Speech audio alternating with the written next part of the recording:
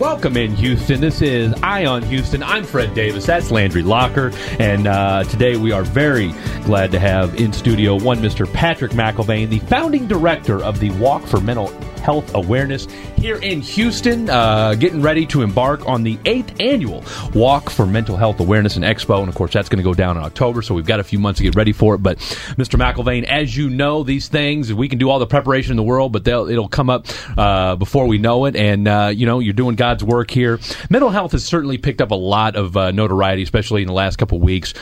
Too tragic. And listen, every suicide's tragic, but it's been brought more to the mainstream, considering the two that were brought last week. Anthony Bourdain, famous chef, and then, of course, the fashion industry lost an icon in Kate Spade. What started you on your journey for mental health awareness?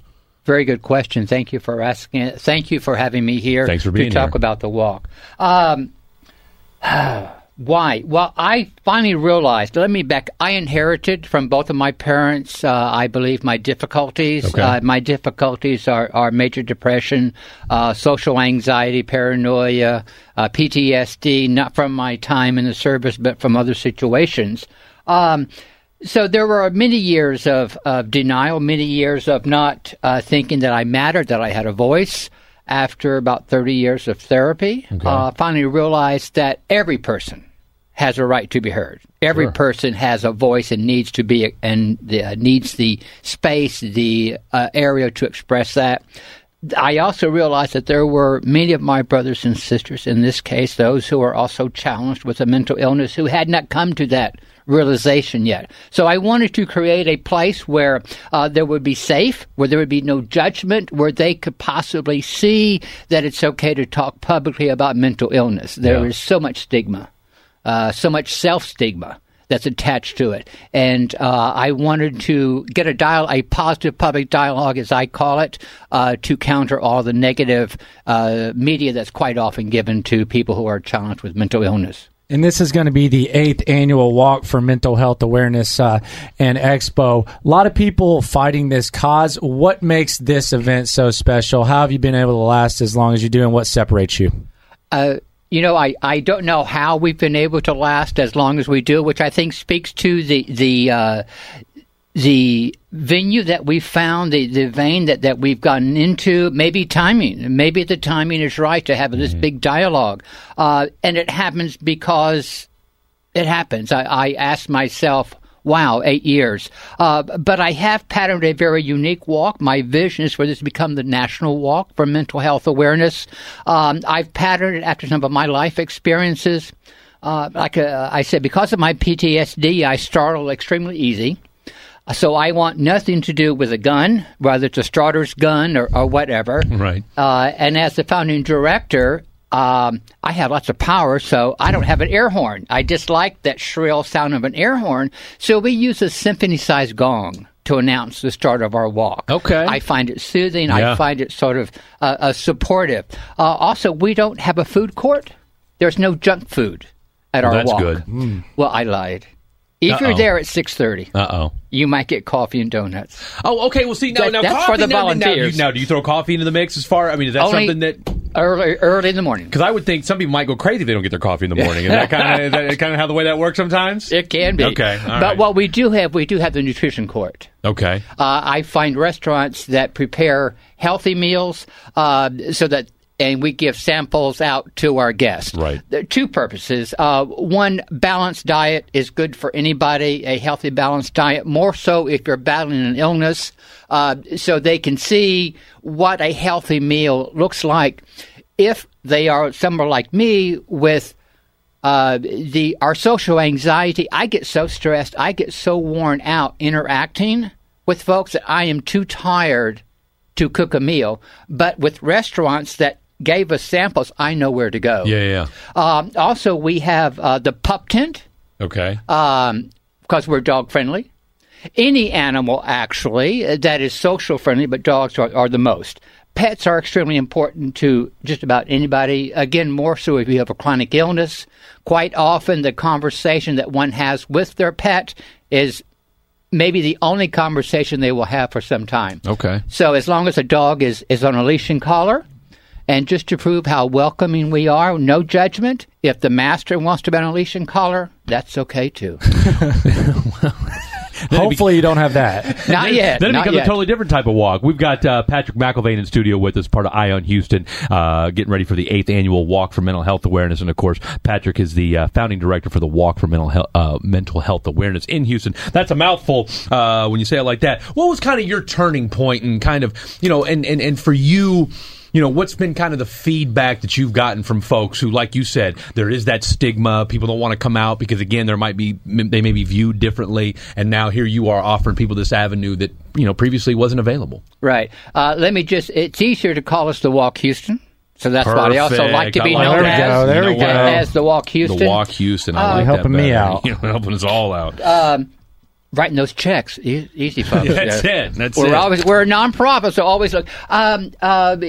The purpose, again, is to allow that dialogue to show that what quite often media, the only time media covers someone with a mental situation is when they're causing harm to themselves or others.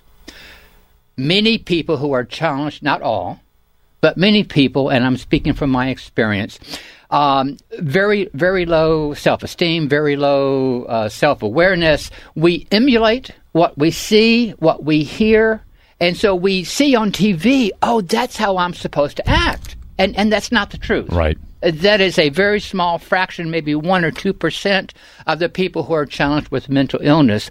What I wish there was parity. I wish that every time until the stigma, and stigma, mental illness is over 5,000 years old.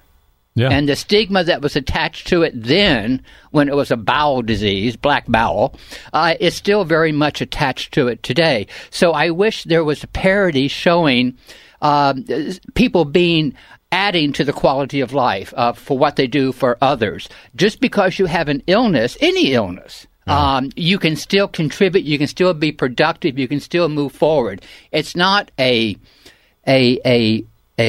negative sentence. The dialogue needs to be changed. I feel that instead of, many people say, I suffer from depression. Yeah. I suffer from PTSD. No, that's a negative. It's a downer. Yeah. I'm challenged. Okay. I think if we just that simple change I'm challenged with can change a whole bunch. Now, you guys push for, and I know just from dealing with, some of my own issues in the past and then, my own family, because, as you alluded to, everybody in some form or fashion, whether indirectly, directly, has dealt with mental illness, right? And so, you get some folks on one side that say, they just want therapy. Other people are on the, medication side of things. Other people kind of fall somewhere in the middle. What's the Walk Houston and y'all's foundation? Kind of where do you guys stand on therapy versus medication? It's a collaborative effort. Okay. And it is a program that would be person specific. Okay. For me, it is therapy. It is medication. I like so many folks on medication, it is very difficult to accept the fact that we have to take a pill for our brain. Absolutely. No, that just is a big deal. Hard. We can do it for cancer, we can do it for diabetes, but to take a pill for the brain is very hard to get past. But isn't that the trick? Isn't that why the brain is what it is? Because it's telling you dialogue. You're fine.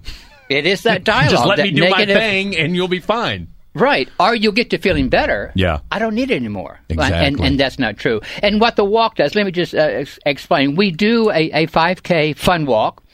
We produce the venue from porta potties to insurance to everything. And then we look for nonprofits in the greater Houston area that offer mental health services. We invite them to use our venue for their fundraiser. After 30 days post-walk, let me back up a minute. A walker will come to our site to register. Mm-hmm. There is a $25 registration fee for age 15 and up. They will then select from a drop-down menu one of the nonprofits that will be using our venue, like the Harris School, the Montrose Center, Legacy, and I've just gone blank on the others right now. And what's the website for this? Thank you.